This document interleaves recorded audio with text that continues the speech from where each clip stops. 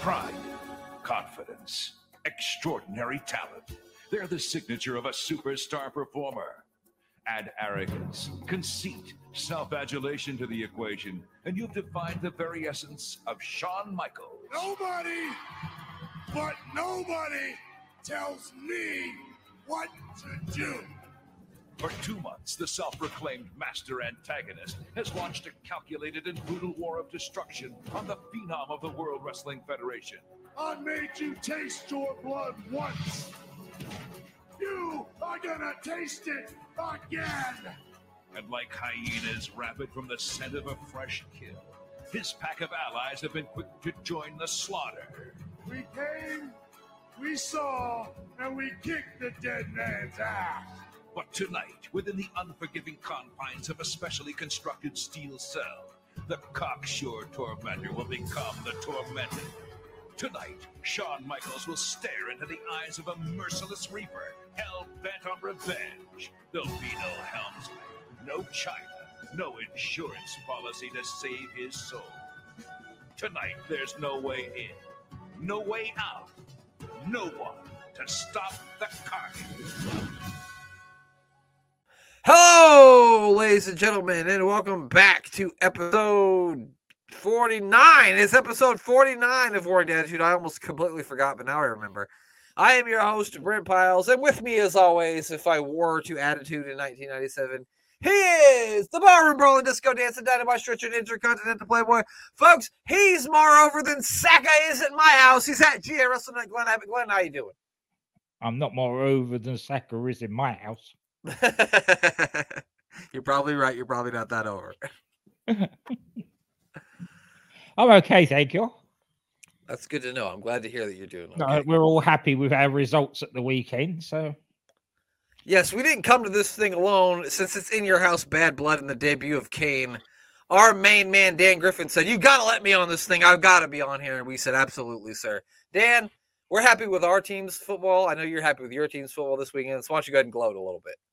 I am absolutely ecstatic. Klopp's kids took out the blue billionaire bottle jobs of Chelsea.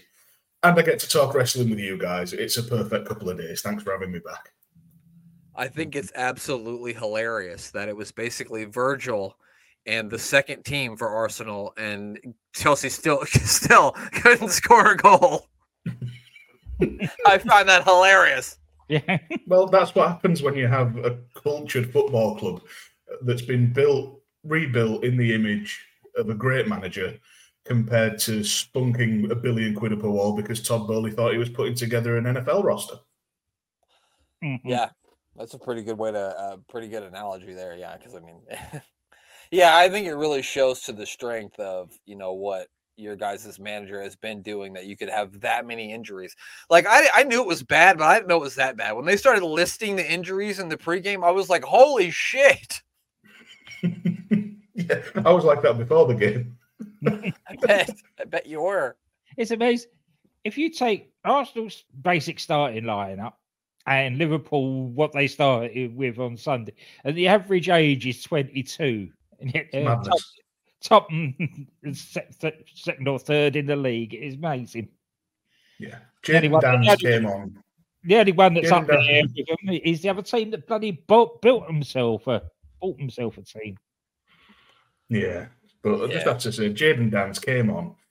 Before that game, he had played 1 minute of senior football. And he spent about 30 minutes just terrorizing the Chelsea defense up front. Yeah. It was beautiful. It was. Me and Glenn are Arsenal fans, so we don't usually cheer for Liverpool. But when they're playing Chelsea, and Chelsea's such shithousery, it's just a lot of fun to make fun of them and laugh at them. It really is. And I'm sorry about that deeply offensive image that I sent you guys. That I found on Twitter. The Arsenal and Tottenham logos combined. It had to be a Tottenham bloody supporter that did that, didn't it? It was an Arsenal fan. No, it wasn't. It was a Tottenham. In his handle, it had THFC. So. I know. I was just winding you up, Glenn. Yeah. Fuck that guy. That's the one of the. I literally, Dan's like, I got something that'll make you guys want to throw up, and I'm like, oh god, what is it? Then he sent it to me, and I was like, oh god, I am gonna throw up. What was it? Somebody in the comments said, "Get that fucking chicken off our cannon." Yeah. I'm not on Twitter, but if I'd have saw that, I would have fucking commented, "The fuck we are." The fuck we are together, motherfucker. Yeah. I've told Glenn this, but I follow a guy on Instagram, and he has 2 bulldogs, and he has taught his youngest bulldog to go absolutely mad anytime he says Tottenham, and he will just fuck with him and go, "Oh, all the fans online are saying that you're a Tottenham supporter," and the dog will fucking start going apeshit. It's hilarious. It's hilarious. I love it. Yeah, but anyway, we usually talk a little football before we get into the wrestling, and we have talked a little bit of the football. We are now going to jump into the wrestling. It's In Your House, Bad Blood. It took place on October the 5th, 1997 at the Kiel Center in St. Louis, Missouri. The Kiel Center, which is now known as the Enterprise Center, opened in 1994. Do not confuse it with the Kiel Auditorium, which was a big wrestling, mainstay in the NWA days for Wrestling at the Chase. That's a whole different arena. This was built in it's a new Kiel Center. Well, it was new in 1994. It's not new now. It is a home to the St. Louis Blues of the National Hockey League. And I, of course, am a Chicago Blackhawks fan, and they are my team's most hated rival. So I would like to just go out here and say, fuck the St. Louis Blues. I just want to put that out there and say that right as we get into this. This has held many. I'm sorry, Glenn, you got something to say? No. I'm sorry. I thought you said something you want to go. It has held many WF/E pay-per-views over the years, including the 1998 Survivor Series, the Royal Rumble in 2012, Money in the Bank in 2017, and it also held the 1,000th episode of Monday Night Raw in 2012. And but this was the first, and it also had the Raw earlier this year on February the 5th, 2024. Raw took place from this arena. And if you happen to find yourself in St. Louis, Missouri on March the 12th, which is coming up here pretty soon, you can head on down to the Kiel Center here and see Olivia Rodrigo on March the 12th. You guys ever heard of Olivia Rodrigo? I've heard the name, but I'm not sure why. She's a singer. She sings, in my opinion, not very good music, but the teeny boppers seem to love her. So, or if you're into country music, maybe you guys are into a little bit of American country music, you can go down and see Tim McGraw on March the 22nd. Have you guys ever heard of Tim McGraw? Yes. Nope. Well, thank God you haven't. Don't look him up, Glenn. Don't look him up, Dan. Don't look him up. But if you're not into that, and you can't make it there until after the springtime, in the springtime of May 7th, you can go see Stevie Nicks. Have you guys heard of Stevie Nicks? Oh, definitely. Absolutely. Yes. Okay, I figured. That's why I threw that one in there at the end, because I figured that y'all had heard of Stevie Nicks. Or July the 25th, you can head on down there and see Barry Manilow live in concert. You guys know Barry Manilow? Unfortunately, yes. Yeah, sadly. I figured. They've let him out of the Coca Cabana again, have they? Oh, is that him? Does he sing the Coca Cabana? Yeah. All right. I did not know that, but I only know like Barry Manilow from the Fresh Prince of Bel-Air, because Carlton used to always talk about Barry Manilow. Otherwise, I don't know anything about him. I don't know none of his songs. Are you familiar with the skit? Oh, is that a Family Guy skit? Yeah, with when they're all like, "Oh, look, Barry Manilow's coming to Quahog. Well, we should go there as a group," and it turns out they're all secret, massive Manilow fans. Oh yeah. And Quagmire sat on stage, just goggle-eyed, just. Yeah, they picked Quagmire out of the crowd to sing to him, right? Yeah. It's all coming back to me now. So let's talk about the buy rate for this pay-per-view here. This took place in, of course, October of 1997, and it got, I had it, now I lost it. Bad Blood, 186,000 buys, which is a 0.60 buy rate. It is up about 50,000 buys from Ground Zero, but way down from SummerSlam. They got 235,000 buys. Now, in comparison to that, let's look at what WCW Halloween Havoc did this month of 1997. And it did slightly better, 405,000 buys, which is a 1.10 buy rate. So they did slightly better. Only a little bit. Yeah, just a little bit. In fairness, though, like Bad Blood is obviously kind of like a throwaway pay-per-view because it's not one of the major pay-per-views, and Halloween Havoc is like almost like their WrestleMania, or you could say their SummerSlam. Yeah. So it would make sense that it would get a lot more buys than a Bad Blood pay-per-view. You know what I mean?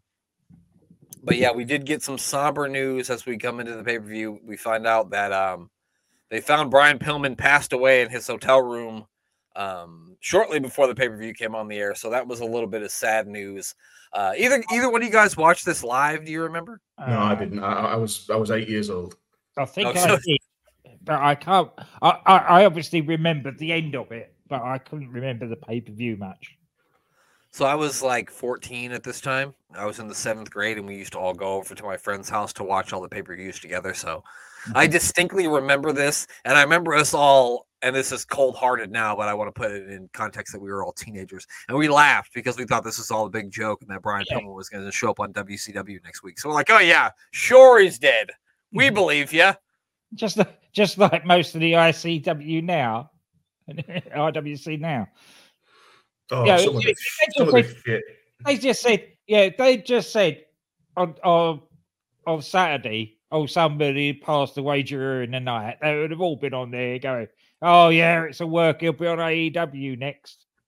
I've seen some fuckwits saying that Roman Reigns' leukemia is an angle. Oh, yeah. They've been saying that since it fucking happened. They're like, oh, they only did it to get him over. And then I remember people being like, I want to see his medical records. As if you're fucking entitled to that, you fucking cunt. I'm going to be the first one to say it. You're a cunt. How many times have I said it on here now? I've got leukemia. It doesn't affect my day-to-day life, apart from it makes me a bit tired occasionally. Right.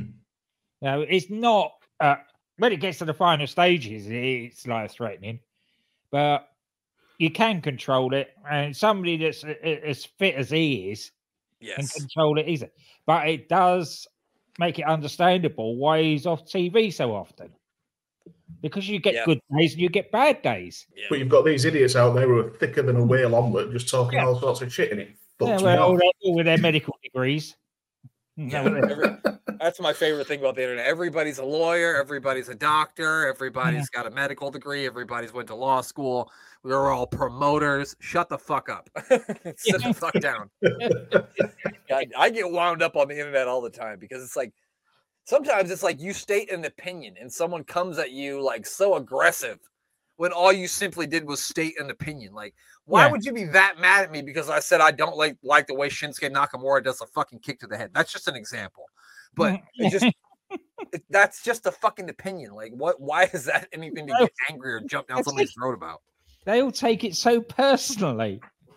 It's a TV show, for Christ's sake. It's because they've got all the intellect of a deep-fried testicle. Yeah. You guys eat deep-fried testicles over in the UK, or is that just something weird that we do in the Midwest? I just plucked a method of cooking in a body part out of my head. I didn't want to use the descriptor that I'm going to use later on because I've been saving it all day. Yeah, I'm sorry. I was the first one to say it. Who thought the American guy would be the first one to say it? Oh, no, I'll be saying cunt a lot. I mean, I've got something else lined up. Oh, perfect. Perfect. I have sampled bull testicle in batter. They call them Rocky Mountain oysters here, and they have a whole thing called the Testicle Festival. I've never been there. I'll never go there, but lots of people go. I don't like balls in my mouth, though. But if you do, whatever. Whatever you like. Other sweetmeats. It's nothing. That festival sounds a load of bollocks. Because there's the old joke, the bloke's in a Spanish restaurant, and he sees this big plate come up with rice and big meatballs on it. And he said to the waiter, "What's that?" He said, "Senor, that is bull's testicles." He said, "Well, I'll have a try of them." So the waiter goes away. He comes back, and he's got these little 3 things on there that look like ping pong tennis balls. And the bloke goes, "What's this? There's nothing." No. He says, "Sometimes, senor, the bullet wins."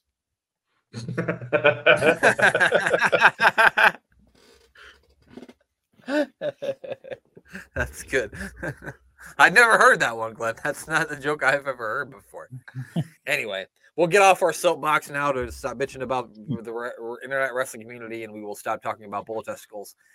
And we'll talk about the very first match of the evening, which was the Nation of Domination conceiving. I bet nobody had that on their bingo card. Because one of the things we'll be talking about. No, I bet bull testicles on a wrestling podcast about the 1997 WWF didn't. Who knew balls were going to get involved in it? But here we are. So yeah, the Nation of Domination. We got The Rock, D'Lo Brown, and Kama. They're supposed to be taking on LOD and Ken Shamrock, but they tell us that Shamrock will not be wrestling tonight. So LOD is going to go 1-on-1. 3-on-2 against the Nation of Domination. We said this last week. I wish they would make their mind up about Ken Shamrock. 1 minute he's spitting up blood, and the next minute he's fighting Vader in Japan. Now, what is it? Which is it? Yeah, I didn't get that either. The first one, then the other. Yeah. Yeah, like, I understand if he got hurt but they were telling me 2 weeks before he was hurt, and then you're telling me last Sunday he had a fucking martial arts cage match with Vader in Japan. I'm like, well, he must not be too injured. Yeah. It's almost like they're making it up as they go along. It's almost as if this is all bullshit, Dan. I can't believe it. Well, I'll tell you what was bullshit. Vince talking over the Road Warrior pop. Oh, God, yeah. Fucking wanker. So it's a natural reaction now. Vince's name and fucking wankers. Swearing happens. You do that. They do that before LOD come out. As you open the show, you don't do it with it. Yeah. There's something that he does too later in the show that I thought maybe would be better if he would have just laid out and let it breathe. And it's kind of the same thing here. Yeah. It's the Road Warriors. Why would you talk while they're coming out and the crowd's going? That's just, yeah.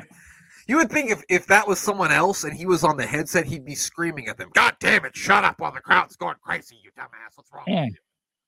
But he's out here fucking, oh, God, let me go. And then from there, fucking, luckily for us, this is Vince's last head commentator role on a pay-per-view. We won't hear him anymore after this. He is done with this after this. So that's good news.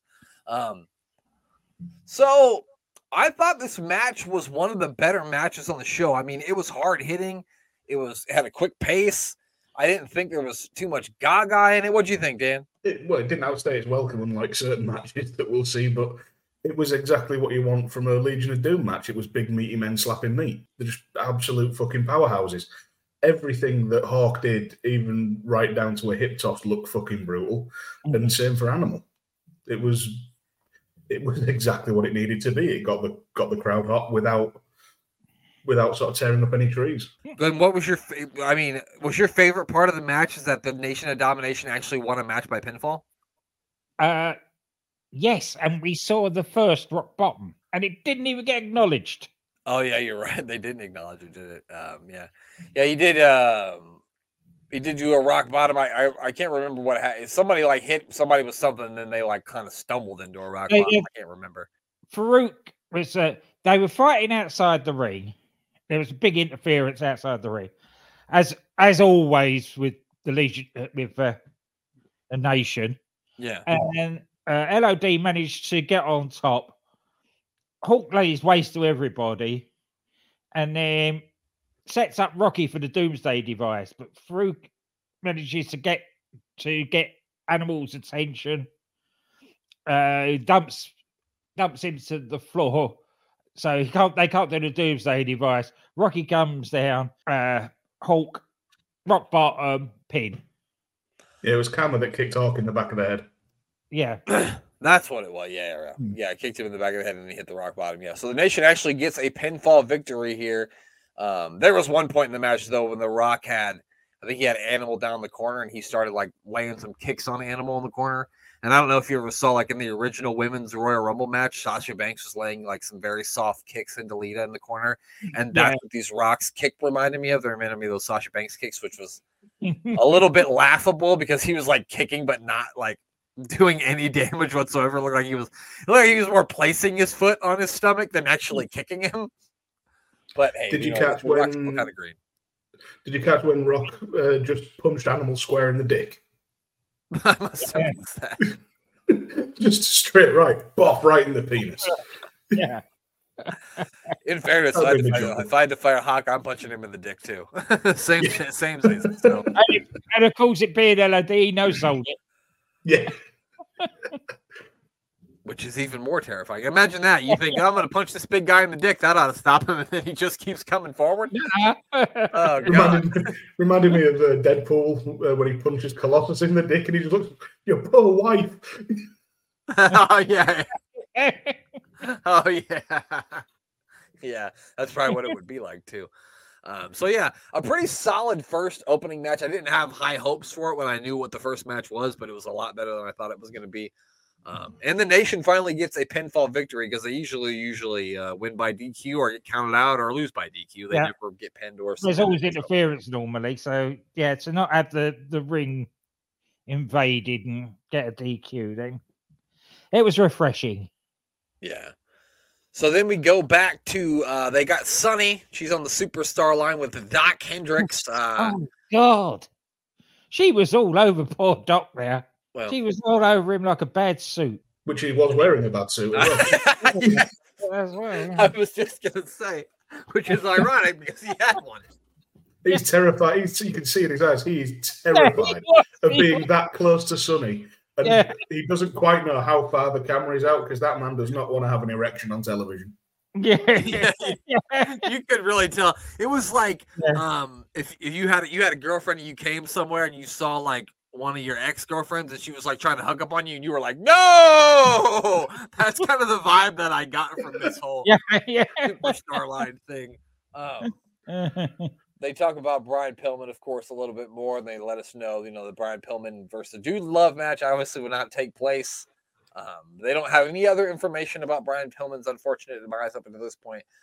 But then they throw together a minis match. As Glenn... This was the first instance tonight of Vince McMahon having the emotional range of boiled dog shit. I've just got empathy and emotion just do not come naturally to him. It's like he's heard that people are normally sad when somebody dies and he's trying to do it. But he's just completely physically incapable of considering how other people might react to it.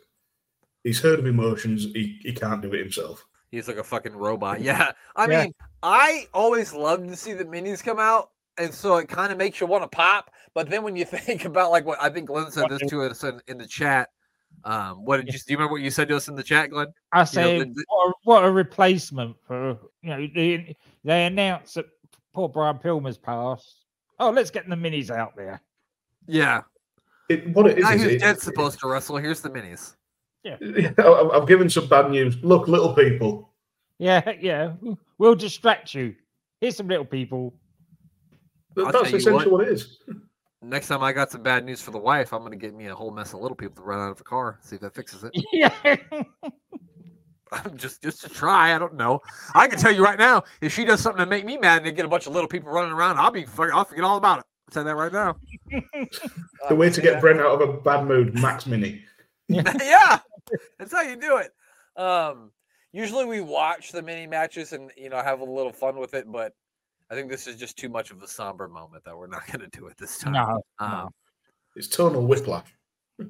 Yeah, absolutely. Yeah. This is Max Mini and Nova. They took on Tarantula and Mosaic. Yeah. Thank you, Glenn. Yeah, I mean, it was your standard minis match. They did a bunch of flip-flop and flying. I didn't really take any notes on it. I don't know if you guys did. Not really. No, I did. There was a few bits. Sorry, Dan, you. So I was just going to say there was sort of like slapstick shenanigans between Tarantula and Mosaic.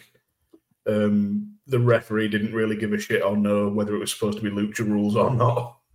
Kept enforcing tags when they didn't need to be, and it was what it was. It was a minis match at a really awkward point in the show. It wasn't great. He took some bumps there. The way they slapped him onto the announce table. There was a call from JR where they said they may be vertically challenged, but not athletically challenged. That's right. I mean, that's a good way to put it. It was better than anything King said. Yeah, I'm sure he just made a bunch of bad jokes. Yeah, it was not fun. Yeah, King. I like Jerry the King Lawler a lot more when I was a teenager than I do watching him as an adult. I think it's because it's like, oh, he's been making those same jokes for 30 years. And 30 years before this. Yeah, exactly. Yeah, we've seen a lot better mini matches. There was quite a lot of botches and missed spots on this one. But then again, they had no time to prepare for it. Yeah, they just got thrown together. Yeah, they just all had to ride in on their little mini car, get out and have a mini match. I'm sorry, I had to do it one time. You think those guys drive Mini Coopers? Never mind. That wasn't a thing back then. Okay, I'm sorry. After this, they show me. I tried. Sorry. I'll have to put some cricket sound effects after that joke, I think. Yeah. After this, they show a video package selling Austin 316 shirts, and I'm sitting here wondering about how much fucking money they made off of these shirts. What do you think they sold of those? Like 10 million? Oh, easy. Yeah, nearly everybody had one. They really, really did. And so Sunny makes her way down to the ring. We get to see her twice in one night, so lucky us. And she had one of the lines that just had everybody like looking at each other sideways when she says everybody knows her history as far as tag teams go. Yeah. Oh, yeah. I distinctly remember going, ha ha, I bet. Yeah. I'm just cutting my notes. We certainly fucking do. I was going to try to not make a joke about her too, but you got it. Thank you. Oh, fuck it. She killed a guy. She fucking did kill a guy. Crime and Sports called that shit too. James and Jimmy fucking called that shit. They said she's going to kill somebody's grandpa. And she did. She did. I was about to say fuck Sonny, but no, thank you. Yeah, I don't want to. Like throwing a hot dog down a hallway at this point. God damn it.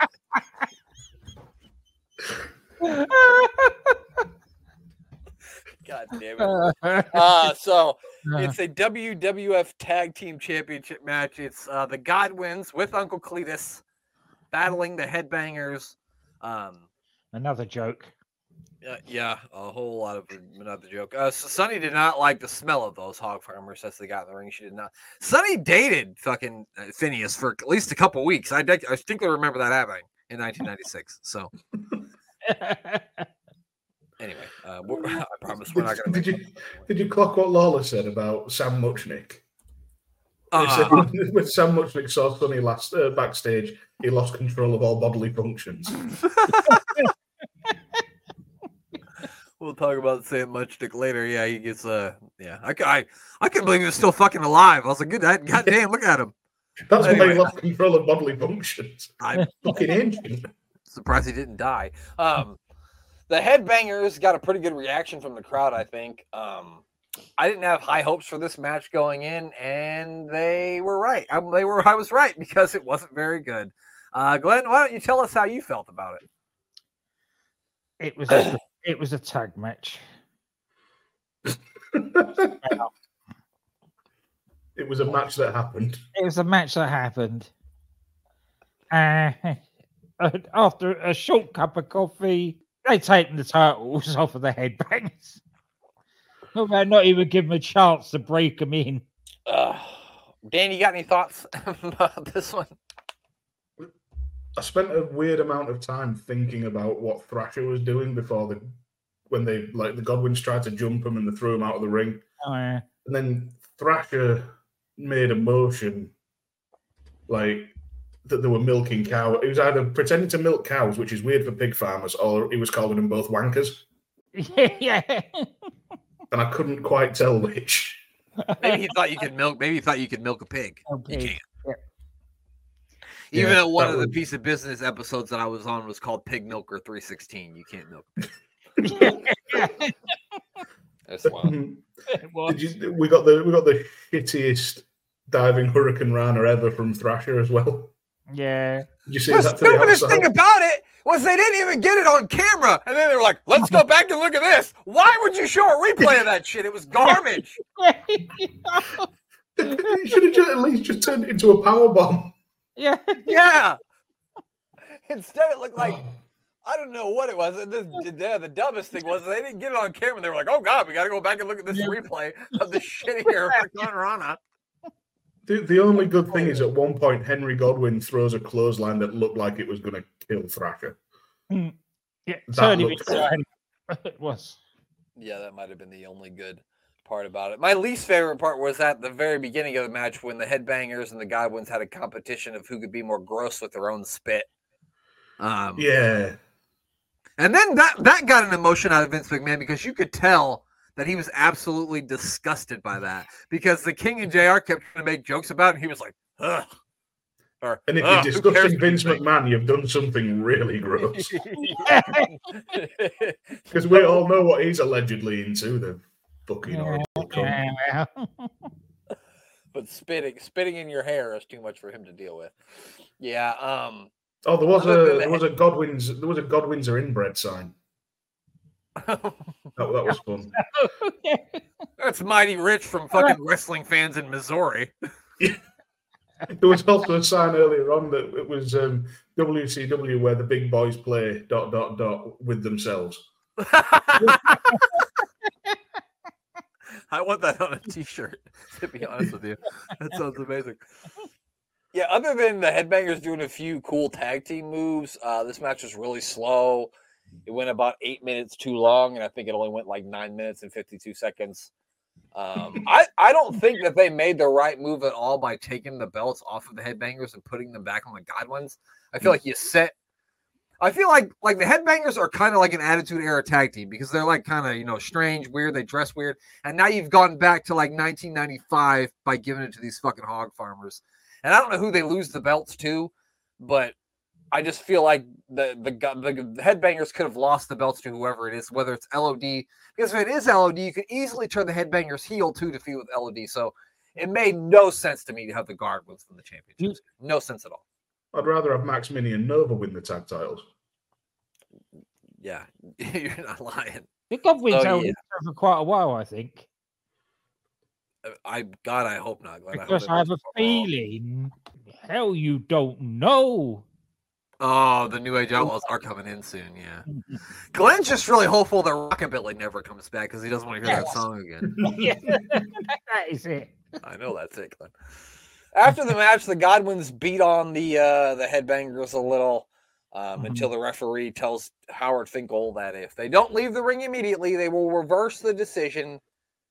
And so they finally leave, and thank God that match was over.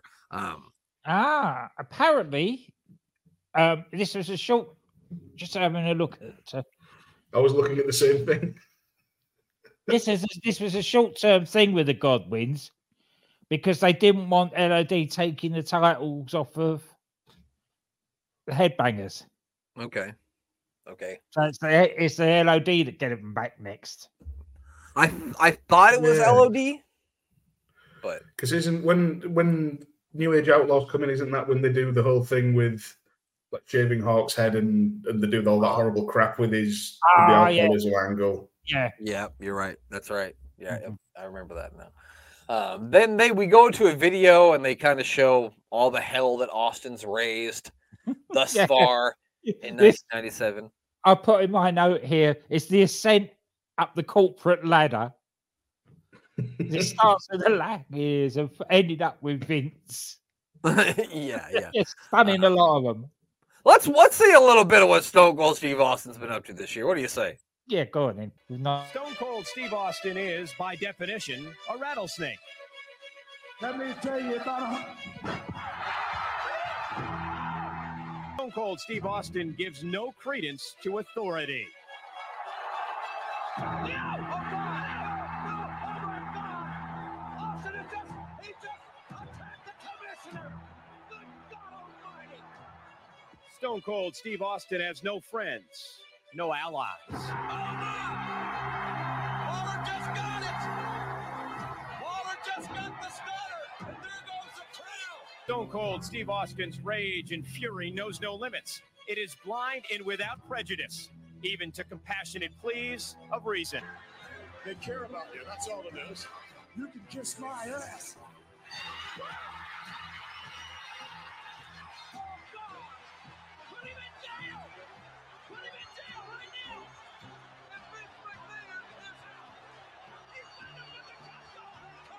We then get an interview with Owen Hart for the very young, spry Michael Cole, looking very young here in 1997. Well, I don't think he was even doing an interview with Owen. I think Owen just popped in. Owen was like, well, I'm here. I'm going to do an interview now. Owen basically says he's tired of hearing about Stone Cold Steve Austin and the Sergeant Slaughter and all the officials in the WWE. Better do the right thing and keep Austin away from him. Or can you spell lawsuit? I don't know how that really works out, but and then we do they do like a little ceremony honoring some of the legends from the St. Louis Wrestling Club. This was there to kill time. It was, of course it was. Because they'd lost the match. Yeah, it was interesting from sort of a historical point of view. I know I've seen this before, but it was nice to be reminded of some of it. But would it really entice you to buy the next pay-per-view? It would entice me not to buy the next pay-per-view because I would have, I don't remember this at all from the show. So it was interesting just to see, like, when they talked about, like I talked about Wrestling at the Chase, which took place at the Kiel Auditorium. This is the Kiel Center, which is a different place, but it was at the same area. It's just a different arena. It ran from 1959 until 1985. So they ran that TV show for a very long time. They brought out Gene Knitsky, Jack Briscoe, Dory Funk Jr., Harley Race, Terry Funk, your mother's a whore, Lou Thez, and the very ancient Sam Muchnick. They show a different video package of each guy.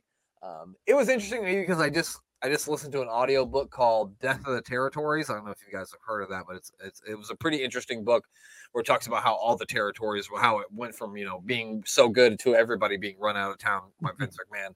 And so it was interesting to put kind of faces to names to faces, mostly Sam Muchnick, because I'd never heard about Sam Muchnick in my life up until that book. So interesting thing in here, I saw somebody had a sign that said Harley Race needs a Stone Cold Stunner, and I don't even think Stone Cold Steve Austin wants that smoke in 1997. No. Harley Race apparently could take a coin, put it between his pinky finger and his fourth finger, and bend it. Yeah. Just with the sheer strength of his hands. I wouldn't fight Harley Race right now and he's dead. Yeah. Yeah. I wouldn't fight him now and he's dead. I just looked it up. Sam Muchnick here was 92.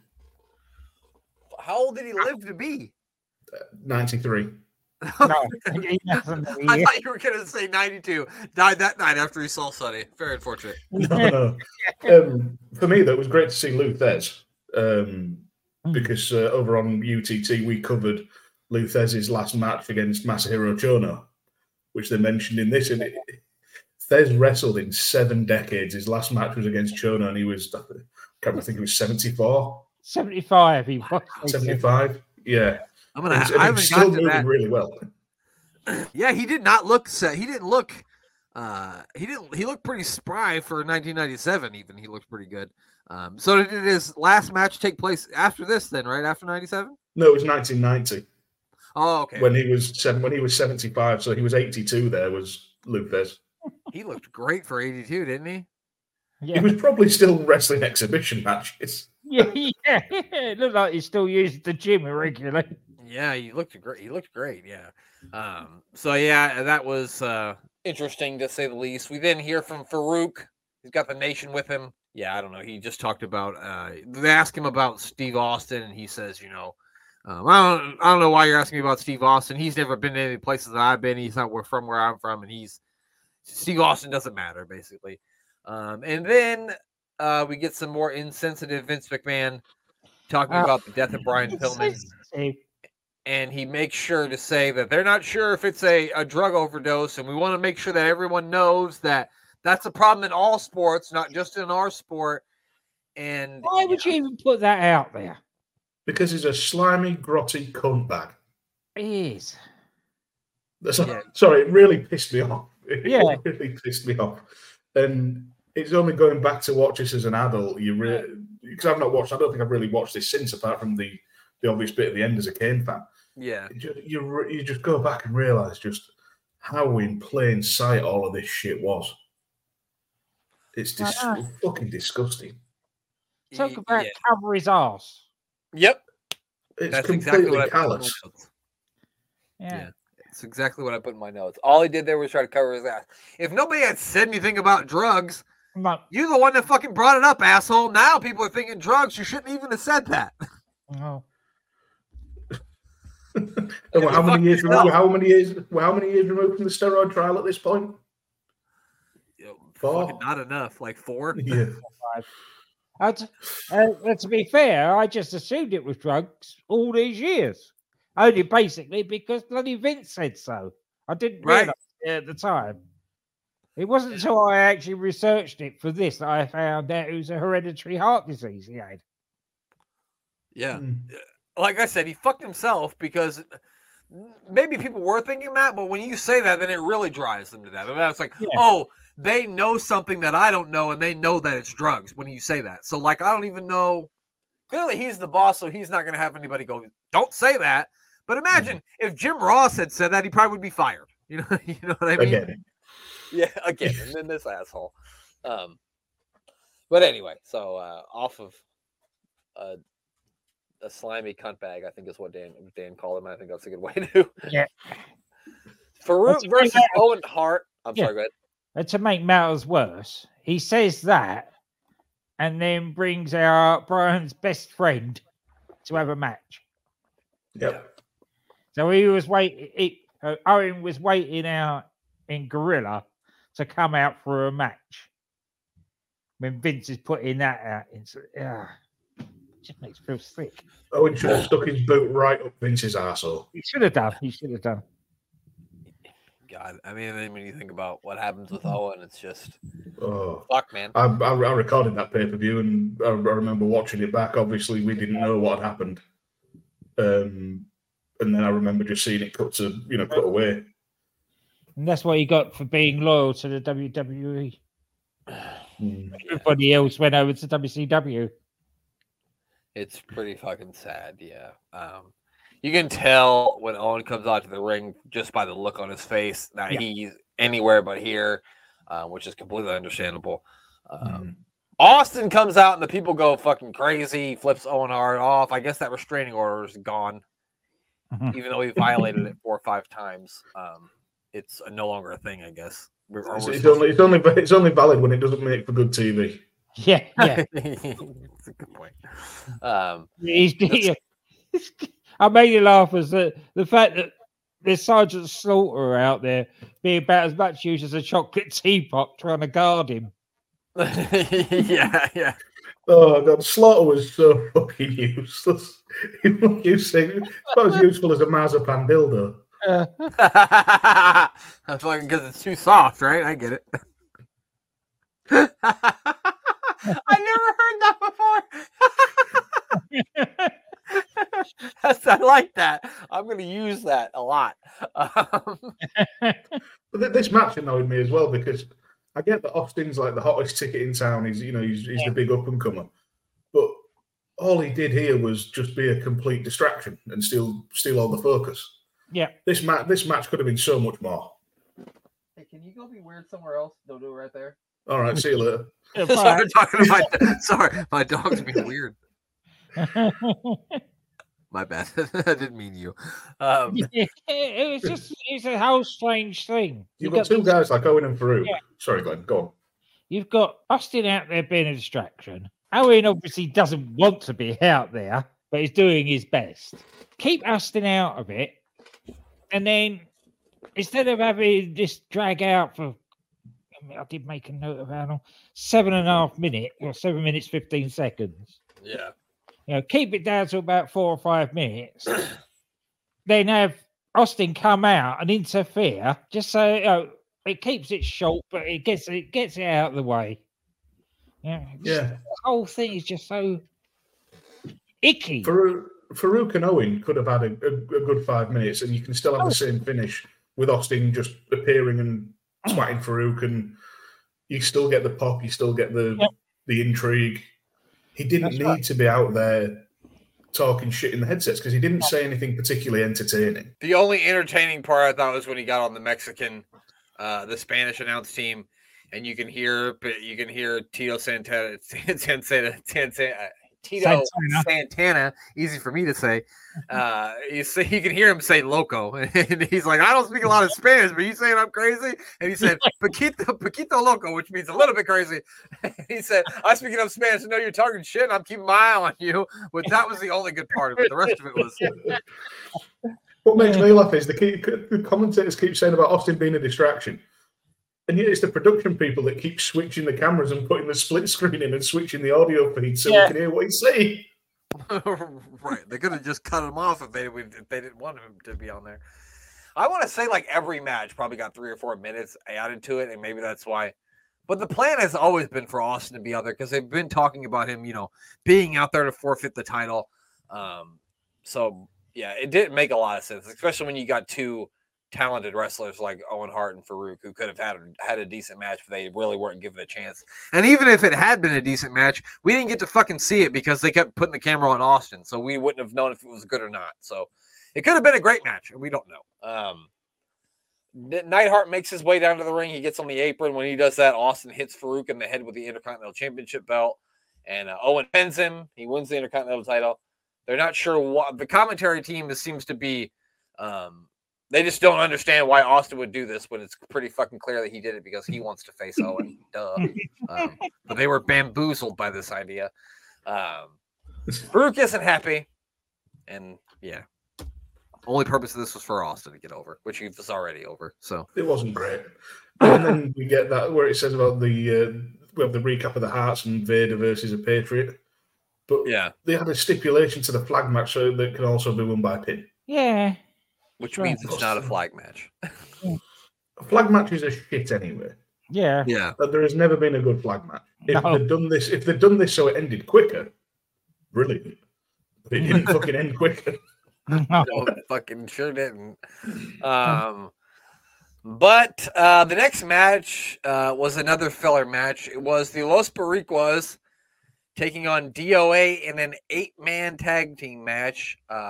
Yeah, no bikes for DOA, which made them a lot less cool.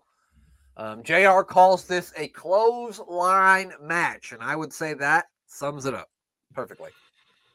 Yep. Savio Vega and 3 guys whose names I can't remember versus the Nazi twins and 2 Bryans. Yep. 9 minutes and 13 seconds of my time that I will not get back. Yeah, this that's my review of that. This match would have been good if it had been 8 minutes shorter. My advice to you as the listener of this show, if you're going to go back and watch this pay-per-view, skip this match. Just go ahead and fast forward right through it because there's nothing to see here. In fact, just watch LOD and the main event. That's all you need to watch on this. I completely forgot that Brian Lee was was one of the first fake Undertakers. Yeah, he was. He also faked the Undertaker one time when he got arrested for a domestic violence thing and told him his name was Mark Calloway. Yeah, he did. Needless to say, they're not friends anymore. Yeah, he did. He got arrested for domestic violence and told him that his name was Mark Calloway. Yep. As you can imagine, the real Mark Calloway was well pissed. Yeah, he was not. The Undertaker wasn't happy about that. Next up is the flag match, and let's hear from the combatants in the flag match and how they feel about the upcoming flag match. Call it home field advantage, call it what you will, but there's a good chance the American flag could be flying high tonight in the Kiel Center. Well, you're dreaming, that's all. That's what Americans like to dream. Well, they can go ahead and dream, but reality is the Hart Foundation, the British Bulldog, and myself, we're going to set one more example, and that example is that we are better than any 2 Americans in the World Wrestling Federation, whether the American wrestling fans like it or not. British Bulldog. That's right. The only flag that's going to be waving tonight is the Canadian flag, because the British Bulldog and the Hitman are going to be victorious tonight here in St. Louis, right here. The Bulldog and Brett ready for the flag match. Back to ringside. You've got the home field advantage. Over 21,000 screaming Americans right here in the Kiel Center. Millions at home. Put it real bluntly, the pressure's on. Hart Foundation, we've had our problems. We've gone round and round. But tonight, I go to the ring with every intention of settling this thing once and for all. And big man, you've got my word, but I'll do anything and everything it takes to get it done tonight. The best there is, the best there was, the best there ever will be. Ain't that a bunch of bull? Well, the Patriot Night, we don't have much in common, except we don't like big mouth Canadians, trash talking Americans. And tonight, together, we will play the pain game, for it is Vader time. Vader time. Whose promo was your favorite out of those four? David. It's going to be David's. He forgot what he was saying and just fucked off. Right here, and I'm out. Yeah, he's right here tonight. Tonight. I'm off. I love the Bulldog. Did the Patriot use that same voice? Like, say, if he goes to McDonald's and was ordering, I want a double cheeseburger with no onions. Yeah. I thought it was Bob Backlund. He sounded like Bob Backlund, didn't he? And Vader giving bloody Vince JR a heart attack by about saying bullshit. You guys remember, I can't remember which pay-per-view it was, but there was one where Kane beat Vader pretty quickly. And somebody interviews him after the match ringside, and they ask him about what went wrong, and he's like, "Well, look at me, I'm too big. I'm just a big fat piece of shit." And he just walks off. I remember that. He's like, "I'm so big. I'm just a big fat piece of shit." You're like, "What?" Did he just say that? Yeah, I remember that now. Oh, I'm just so big. Hilarious.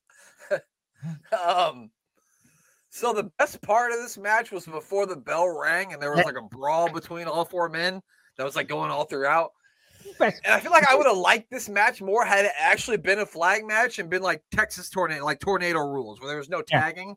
I think it would have been a much better match. But since you had to tag in and out, it killed any flow that they may have ever had. And the other best bit, again, before the bell started, is that they're using the "You Suck" music for the Patriot. Yeah, Kurt Angle's music. It's certainly more appropriate for the Patriot than it ever was for Kurt Angle that he sucks. Yeah, no, absolutely, pal. But the thing with this match is Brett, great hand. Bulldog, great hand. Vader, great hand. Del Wilkes, serviceable. Yeah. They could have had just a straight up tag match and it made it great. They could have had a flag match and made it better than shit. Yeah. Yeah. But just mixing the two, like you said, Brent, it just made no sense. Just when it felt like it was getting going, it all just slowed down again because they had to go for the flags and they had to keep thinking of ways to go for the flags and cut it off. At one point, I'm pretty sure Vader punched Brett directly in the arsehole. Which I think Liv Morgan took up that same sort of assault on Bianca Belair at Elimination Chamber. I don't know if you noticed, but she gave Bianca Belair several punches to the buttocks. I'll have to go back and watch that again. Yeah, have a look. The actual highlight of this match for me was the referee putting boots to that fan that decided there's going to be stupid enough to get in the ring. Yeah. That guy couldn't get back to Mike Chioda. If he would have gotten the Bulldog would have fucking eaten him alive. Well, someone else put, I think it was Bulldog, put a couple of boots in as well. Oh, he did, yeah. But Bulldog was trying to down off the apron and whoop him some more, but Mike Chioda was like, get back in the ring. Don't do that. Yeah. Mike Chioda, by sticking the boots in on him, actually saved his life. Yeah. JR had the line of the night for that too. He said, I hope that guy's insured. Yeah. Oh, Brent, I had a question for you about this match. As the only American on this week, is choking someone with an American flag patriotic? It depends on if you're storming the Capitol, I think. Fair enough. I was going to go with an autoerotic asphyxiation joke, but yeah, that was better. I think what it is you have to have a naked hooker with you, a big pile of cocaine, and you have to be playing God Bless America on a boombox for it to be patriotic. I think. I'm pretty sure. Oh, wait. While shooting an AK-47. Don't forget that part. Yeah. Just put little piles of coke in fitting 50 stars and all the white stripes. Yep, perfect. That's how we get down in America. Yeah, absolutely. I mean, Vader did do a moonsault where Davey moved, and then Vader almost like went all the way around and landed on his feet, which is pretty goddamn impressive. That's crazy. Yeah, Vader was absolutely the star of this match because I feel like out of everybody, he really had his working shoes on, and I thought he looked really good. And you don't say that a lot about his WWF run. You know, a lot of it he didn't look very good, and I thought he looked pretty good this match. Yeah, I'd go along with that. It does say a lot, though, that even in the last match and the Godwins and Headbangers, this crowd were really hot. They were good all night, even if sometimes it was a bit Pavlovian. They went really quiet in this match because it went on for so fucking long. They bored them into it. Yeah. And then out of it and back into it. I think people were falling asleep and then waking back up. When Vader hit the mat hard, they're like, oh, the match is still going. At the end of the day, you're asking these guys to do 20-odd minutes of a nonsense match when they've lost their friend earlier on in the day. It was never going to be good, even if it'd been 10 minutes. Yeah. It should have all been snappy, short, get it out of the way and get home. But they end it on a pin. Yeah. Yeah. Nobody benefited from this match. No. Brett went with a roll up too, and he was holding the tights, and not a single person on commentary acknowledged the fact that he held the tights. No one said a word. Yeah, which, if the commentators can't even be bothered, then why should I? 21 minutes 15 to get a roll up. Yeah, to get a roll up in a flag match. Was it you, Brent, that said it felt like an Iron Man match, or was that you? It felt like the Bret Hart Shawn Michaels match to me. It was definitely an hour. That was an insult to the Iron Man match. Actually, quite no, like the that. Iron Man match is good. I'm just saying it felt every bit of an hour. I told my wife, I said, I've been watching this match for 4 hours. And she said, it's been 20 minutes. And I said, no, it hasn't. Couldn't be. I never thought I'd be able to find a Bret Hart match or a Bulldog match that would make me kind of hate wrestling a little bit. Mm-hmm. But this one did it. This was the fucking one. Yeah, this was the fucking one.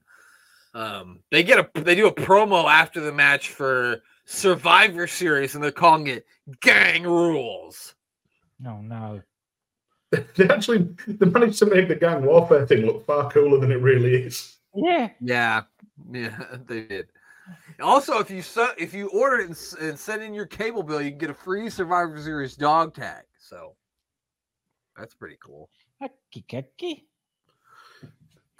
Nah, all right. Nobody said anything about arrogant assholes. But speaking of arrogant assholes, here's Shawn Michaels. Obviously, all the talk is over with. Your illustrious career on the line in moments, because only one man is going to walk out of the hell in a cell. Best I can tell, good news, there's some bad news. The good news is this match is not for my coveted European Championship. That will stay around the waist of the Heartbreak Kid, Shawn Michaels. Now, the bad news. 15-foot high steel cage. No way in, no way out. Well, there is one way. Through a locked door. Once I get in, once the Undertaker gets in, it'll be locked behind me, troops. I think I'm going to have to go this one alone. If it weren't for my wonderful athletic ability, the fact that I'm tougher than nails, the fact that I'm the man here in the World Wrestling Federation, the fact that I'm the showstopper, the headliner, the main event, is the only thing that's going to get me through this. That, and the fact that I am the most tenacious man in the World Wrestling Federation, and the fact of the matter is, ain't nobody crazy enough to do this gig, except for the Heartbreak Kid. So I'm going to go out there and show you why I am the number one guy in this business today. You missed off the best bit. The best bit of that promo was just after when Triple H went to start talking and they just cut the fucking thing right off. Yeah, you're right. I forgot about that. Yeah. They said, nah, we got enough. Yeah. No thanks, Beaky. He really like buried the European Championship in the beginning of that too. He made it like it seem like a joke title, and it didn't even fucking matter. Like he might as well throw it in the garbage. Yeah, but you just had to win it was the thing. He just had to win it, but it's just a piece of garbage. And I loathed that part because I was like the audacity. Don't know why he's got it. This is an egomaniacal twat basket. Yeah. Let's just go with was an egomaniacal. I think maybe he still is. I don't know him, but he seems to be a little bit better of a person now. So I mean, Sean in '97 is an egomaniacal twat basket. 100%. And even he admits it. Yeah. He'll freely. What I did like though, the China was stood there looking badass with a face like a bulldog licking piss off a thistle. Yeah. And Rick Rude and Triple H both looked hungover. Triple H looked like he was hanging on for dear life, even though we know he doesn't drink. Yeah, maybe he didn't get a lot of sleep last night. He worked out too hard. Yeah, but China was just standing there looking like a menace. I mean, like a stone cold menace. She looks great. Yeah. So then we get Sergeant Slaughter. He's got a flashlight. He's checking underneath the ring. This went on forever. Yeah. Why? We saw them putting the flags up before, which took an age. And now we've got the cell lowering without any fanfare, which is really weird. Yeah. But JR did a good job of getting across how dangerous it is. So dangerous, in fact, that it nearly ate Sergeant Slaughter. We wish it would have. You know, the guy is such a good official that he didn't notice a 7-foot red monster wandering around the back, running head out the back with a little fat man. Well, who's the matchmaker in the cream egg? Sergeant Slaughter was in catering. Give him a break, okay? You think Paul Bearer wasn't? Yeah. I can say I'm allowed to say that I'm a fat fuck. You know what? You're right. But yeah, once they're sufficiently agreed upon that there's nobody in the ring, there's no Hornswoggle's not under there, Zelina Vega's not under there, Rick Rude's not under there, China's not under there, nobody's under there. No Joe Gacy with a boxing glove on a pole. Oh my God, that was amazing, wasn't it? Yeah.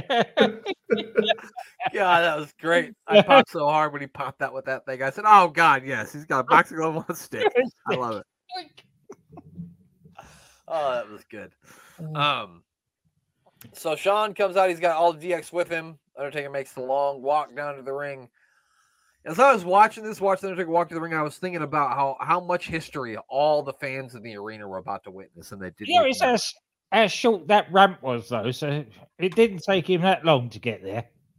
Only 45 minutes, not an hour. Yeah. Did you guys see though the actual the set around that little entryway where they'd gone to the effort of making it look like a mini cell? Mm-hmm. Yeah. That really wasn't showcased enough. The fact that we only saw it just before this match was kind of bullshit. It was low-key, like, really good. I actually heard something on the Something to Wrestle With podcast that I will share that was supposed to happen with that fence when a certain someone makes his debut at the end of this. That didn't happen. So one of my favorite parts of the match is when the Undertaker gets in the ring and they start actually locking the door with the chain and the padlock. And you can see the realization start to set in on Shawn Michaels' face that there's no way that anybody's going to be able to get in here to help him. And he ain't going to be able to get out. And he's going to have to figure out a fucking way to actually fight a fucking zombie in a cage. I just thought the way he sold it was really good because he was like, oh my fucking God, I'm going to die. He's trying to make deals with Sergeant Slaughter. Yeah, I thought it was really good. And the whole cat and mouse thing around the ring, there was like a really big, like, it was like Mr. X in Resident Evil 3.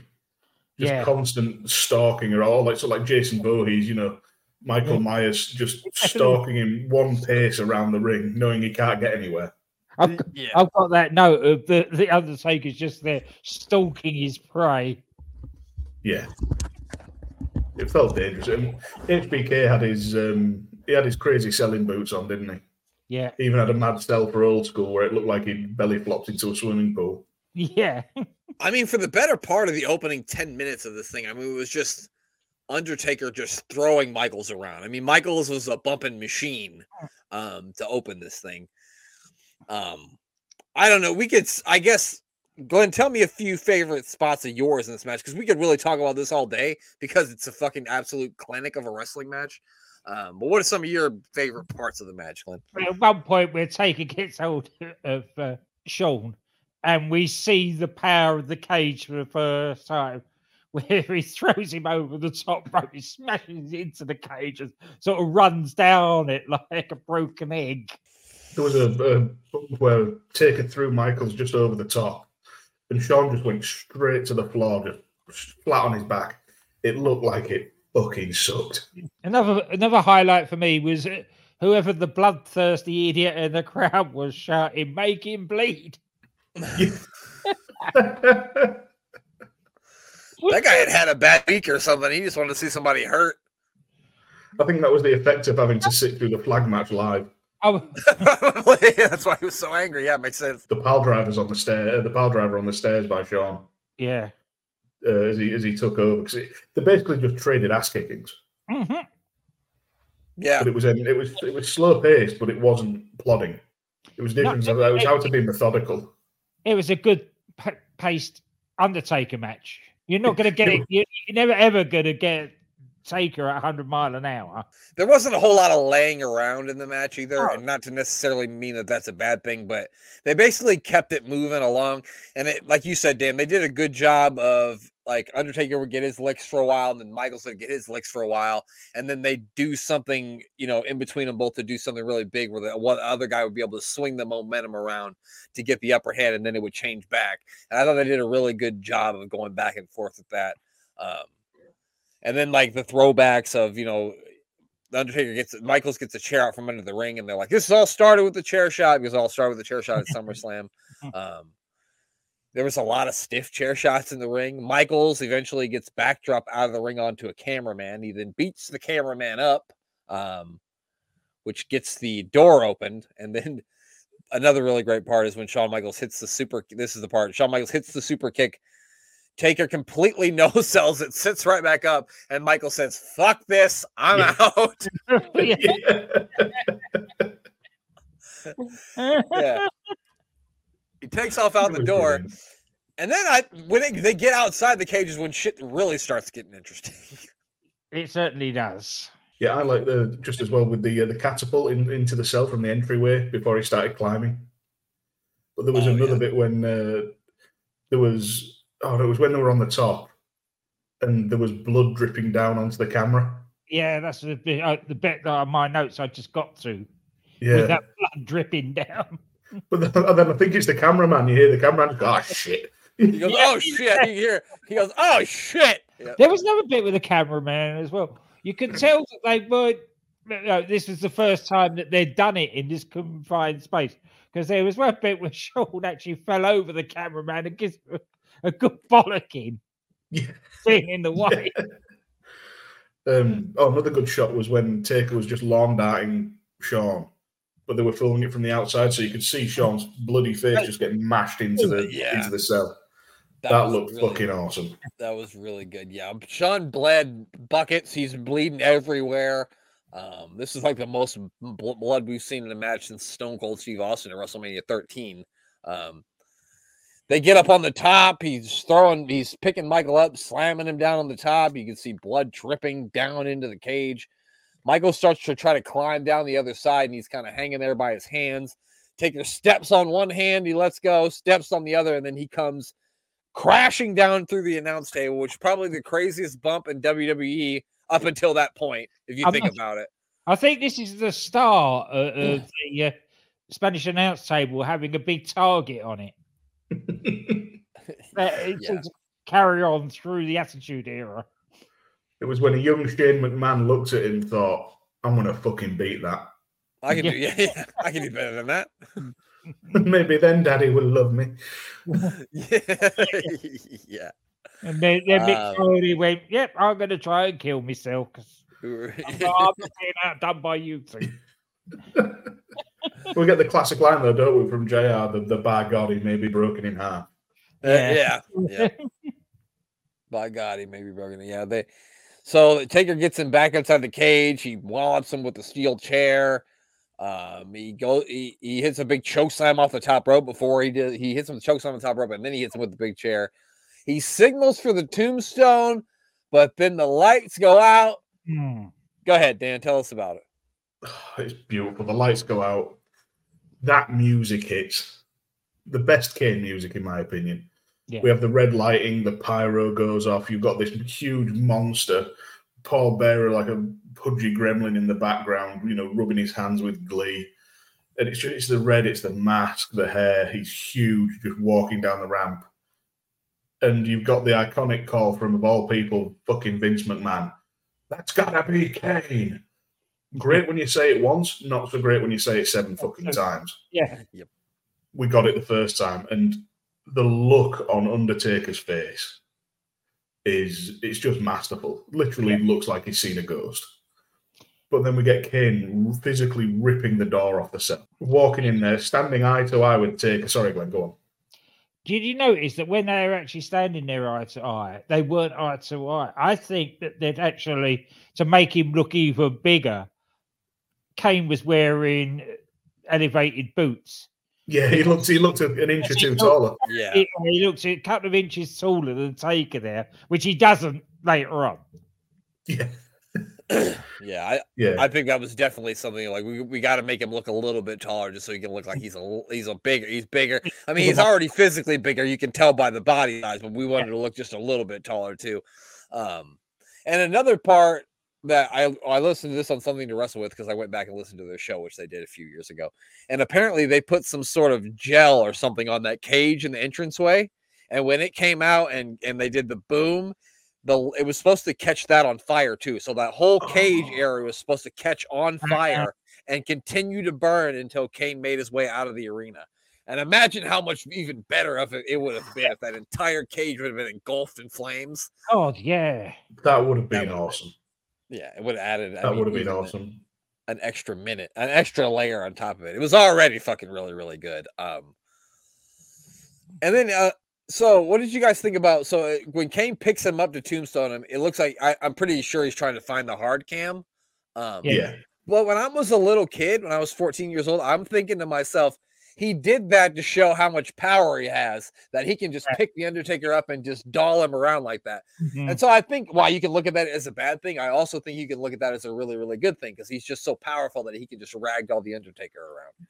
Yeah. Yeah, it works both ways. And Sorry, Dave. No, no, you go, Glenn, because as soon as I start again, I'm going to be going into a little bit. So. I think that this could have possibly been Glenn Jacobs' first tombstone. Because he put Taker down on his head rather hard. I think Taker would have taken him aside after that and basically said, if we're going to do this, we're going to do it properly. Yeah. It looked impactful. Yeah, for season at least. Yeah. But that is a way to debut a monster. Oh God, yeah. Have them come out, rip the door off the structure you've said is the most dangerous thing in wrestling up until this point, and instantly drop the unkillable.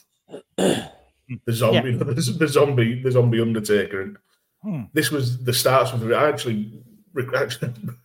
would have begged to be on this show because Kane, Bret Hart was my first favorite wrestler. Kane was my first favorite character. Mm-hmm. Yeah, especially later on because this was the start of one of the best stories in wrestling. Kane and the Undertaker, brothers that last 20 fucking years. But I've said it on other podcasts. The shit that Kane goes through in a couple of years' time, when they're calling him the big red slur that we don't use anymore in polite company. Yeah. He was this giant, dangerous bloke who was essentially mistreated and bullied, and everybody tried to take advantage of. And that was a lot of my childhood. I was a bullied kid and whatnot, and so I was a lot bigger than everybody else. Yeah. And seeing it play out on TV that Kane could overcome that and then get to be a champion was really fucking good. And it stuck with me all these years. Now, the shame behind it, the shame is that the man behind the mask, Glenn Jacobs, has proved himself to be an absolute piece of shit. Yeah. Yeah, but I like to think that Kane would be ashamed of Glenn Jacobs. Yeah. I believe he absolutely would be, yes. Yeah, not to get too personal, but that's why I really just wanted to be on this show. And I'm never going to pass up a chance to talk about Kane, and to go back and look at what started it all was a lot of fun, despite most of what we saw before it. I think that's great because, like, when you can share stories like that, because I don't think people who aren't wrestling fans will never understand. Like, it does impact our lives, and it doesn't matter that it's just a TV show.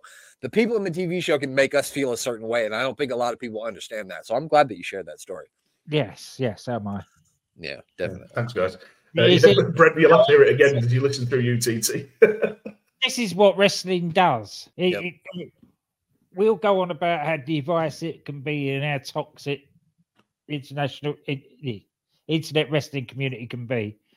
But at the end of the day, there are so many people that have got inspiration and comfort in wrestling stories. It's an amazing medium. And we're lucky to be part of it in a small way. Absolutely. But go back to that. One little bit that I enjoy right at the end is as Triple H and what's his name? I've gone blank. Rude. Yeah, Rick Rude have got Shawn Michaels. They are just picking his arm up and making him wave away from it being midnight weekend at Bernie's. So lifeless, and they're carrying him along. Yeah, he was fucked. Yeah, in case you haven't figured it out, the tombstones Undertaker. Michaels crawls over, puts an arm over him. 1, 2, 3. Shawn Michaels is the winner. They drag him out. Literally, he doesn't look like he has any idea where he is, and he probably doesn't. So, like I said, this sets the stage for two gigantic things going forward. You've got the brother versus brother feud with Kane and Undertaker that's going to span for 20 years. Something that's going to be talked about for the rest of pro wrestling lifetime, the Montreal Screwjob, because now Shawn Michaels and Bret Hart is set for a Collision Course Survivor Series, which is going to be the next pay-per-view that we look at. So what a pay-per-view this is when you look at it on a whole. A lot of bad matches, but the end of it was really, really solid. This actually sums up Raw over the last 3 months. We've had a lot of bad matches, but great stories. Yeah. Occasionally find a nugget of gold amongst the shit. Yeah, one little nugget of gold.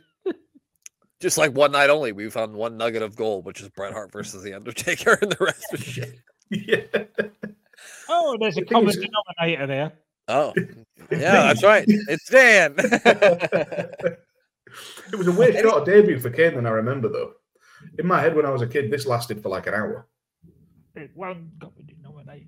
Oh, The Undertaker, that too, yeah. Dan and The Undertaker. Yeah, you're right. It did feel like it lasted a lot longer. I was always a big Shawn Michaels fan, and so I wanted him to win this match because I wanted him to face Bret Hart for the championship at Survivor Series. And so I remember when the lights went out, I was like, yes! Because I knew that meant something was going to happen that was going to stop The Undertaker from beating Shawn Michaels. So I was celebrating. And as he's walking out, and it's got to be Kane, I'm jumping up and down. Yes! Yeah, I'm like Daniel Bryan. I lost my mind. I popped through the ceiling. I might have been happier than Dan was. When he watched it back later. As I've been keeping notes of the times of all these matches. That lasted 30 minutes. And yeah, he seemed like the shortest match on the card. Yep. It's crazy. It's I think it was Triple H and Undertaker with their second WrestleMania match. You know, it was the first one of when they did 2 years in a row. 28, yeah. Yeah, their match at 28 felt like about 10 minutes, but it went 45. Yeah. It's incredible what good pacing can do. That's what I told my wife. I said, I watched some of these matches in 97 and they are a chore and they seem like they go on for hours. And I watched some of them that fly by like they were 3 minutes long. And this was one of the ones that flew by like it was during the song. And no matter how many times I watch this match, I'm always in awe by how fucking great it is. Every time I watch it.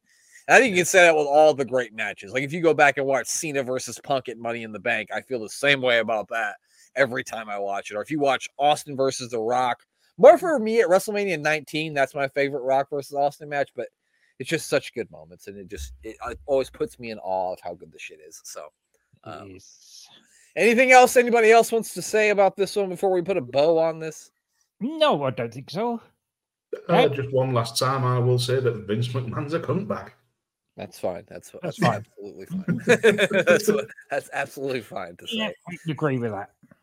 We can all agree with that. Well, Dan, before we get you out of here, where can we find you? Where can we hear you? Let people know where they can find your shit.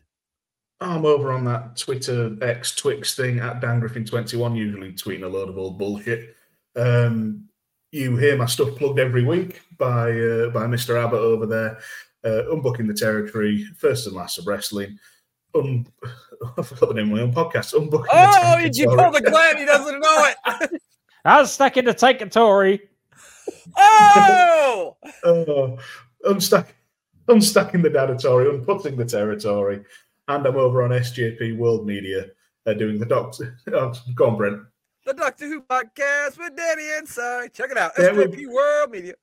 Yeah, we've got that. And I'm on the volley with my strike partners, the magnificent Matt Lewis and Connor from Connor Knows Footy, covering everything from Premier League games to MLS games to AFCON and doing all our alternative commentary and eating pies while we do it because I took a thing about athletic endeavour and made it all about being a fat bastard.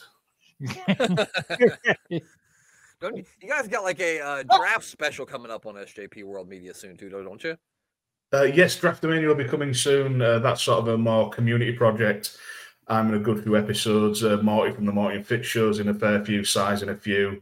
We're bringing Mags in, Glenn, Ben from Rantermeisters that has now sadly ended. But go back and listen to that in the back catalogue. Yeah, keep an eye out for Draftomania. And if you want to come on the show, just let us know. There you go. Yeah, check all that out. I'll happily do another one. Well, we're going to get another round of recordings sorted fairly soon. So I'll give you a shout. Yep. Let us know. I think an AWI Pod draft series, a draft show would be fun. So let us know. We'll check it out. But anyway, make sure you give Dan a follow on all those wonderful things. There we go. Yeah, me versus Glenn. I think me versus Glenn would be probably a massacre, but I guess we'll see. Glenn, some of your plugs are out of the way. Is there any other plugs you got to get in? Only DDT dress. DC Adopt every Friday or Sunday this week because of personal issues they've had over the last few weeks. They're a little bit behind, but yeah, give them a check out because they do a great job over there. Give them a check out for sure. And of course, you should check out Sports Wire Radio and give our buddy Thomas Bryce a follow on the Twitter X and on Threads and on Instagram. It's Thomas Bryce 2017 on the Twitter X. It's Thomas Bryce 2020 on the other apps that I mentioned. Check out their YouTube page. Check out their website, sportswireradio.org. And of course, give the other member of our podcast team, the Mayor of Canton, a follow on the Twitter X. He is at Mayor of Canton. Every Wednesday, he does a meal with the mayor. If you want to know what he's going to eat this week, you should listen to the new episode of AWI Pod Worldwide because at the end, he tells us. But otherwise, you'll never know until Wednesday comes. But yeah, give the mayor a follow. Check him out. Let's check out all other projects. I just talked about AWI Pod Worldwide. We finished off Uncensored 2000. We watched the apple pie strap match, who nobody knows how you win an apple pie strap match, not even me or Hulk Hogan or Ric Flair, and they were in it.